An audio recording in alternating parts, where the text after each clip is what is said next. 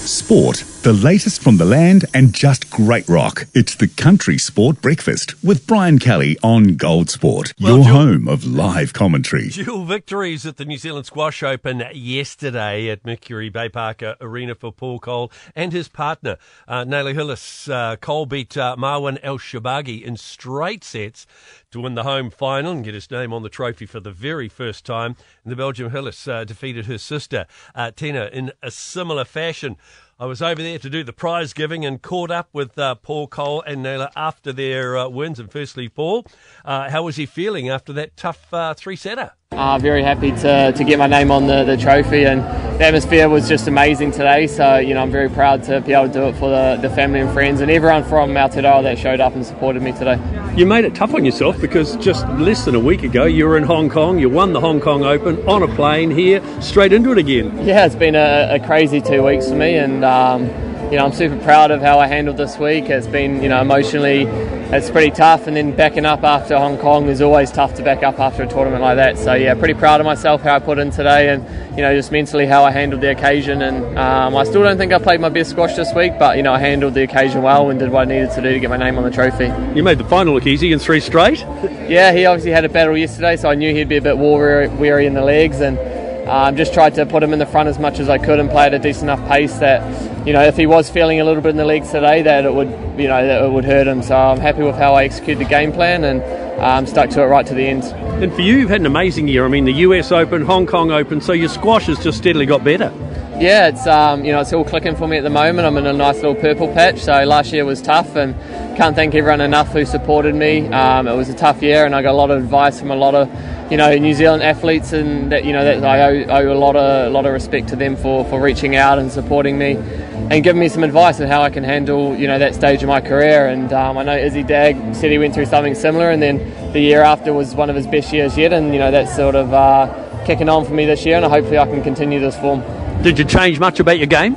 Yeah, I've changed a little bit, always working on it, and I think mentally that's what I went back to, that sort of approach of trying to improve and get better, and that's what got me to one rather than thinking about winning tournaments. It was all just about how I can get better personally, and that leads to results. It looked like you had the whole of Greymouth here. The coal train had arrived in town. Yeah, it's amazing. Those guys support me better than anyone else, so to be able to share this moment and play in front of them, it's a dream come true, and I'm just so happy they came up and supported me this week. And very special, your fiancée winning the Women's Open as well. That was special for the both of you.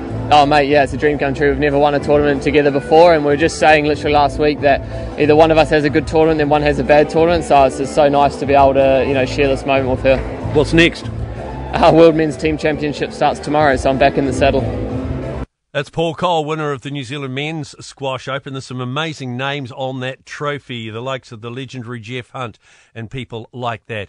And then right after I spoke to Paul Cole, I then caught up with, his fiancée and the winner of the New Zealand Women's Open title, Belgian player, Naylor Hillis. This is the Country Sport Breakfast with Brian Kelly on Gold Sport.